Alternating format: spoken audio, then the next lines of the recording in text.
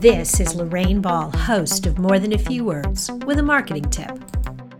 If you follow national brands on social media, ask yourself why. Odds are it's because the content is fun, entertaining, and engaging. Now look at your business social media account. Can you say the same thing? Now I get it. Not every small business is going to be as popular as a national brand, but that does not mean that you can't emulate what they're doing. Those accounts aren't really doing anything all that special. They simply have cultivated an engaged social community. So the question is, how do they do it? For starters, they post regularly. If you see a business account that hasn't posted in several days, that's a clear sign that that company is not really all that interested. And if they're not interested, their community is not going to be interested. And the second thing is you can't be a silent participant. It's not like throwing a party and hanging out in the back of the room. You got to jump in. You got to dance with people. You've got to interact with your community. If you're going to have a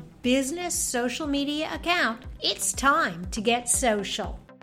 We'd like you to engage with us and other business owners on Facebook. Look for More Than a Few Words and join our digital toolbox community. See you next time.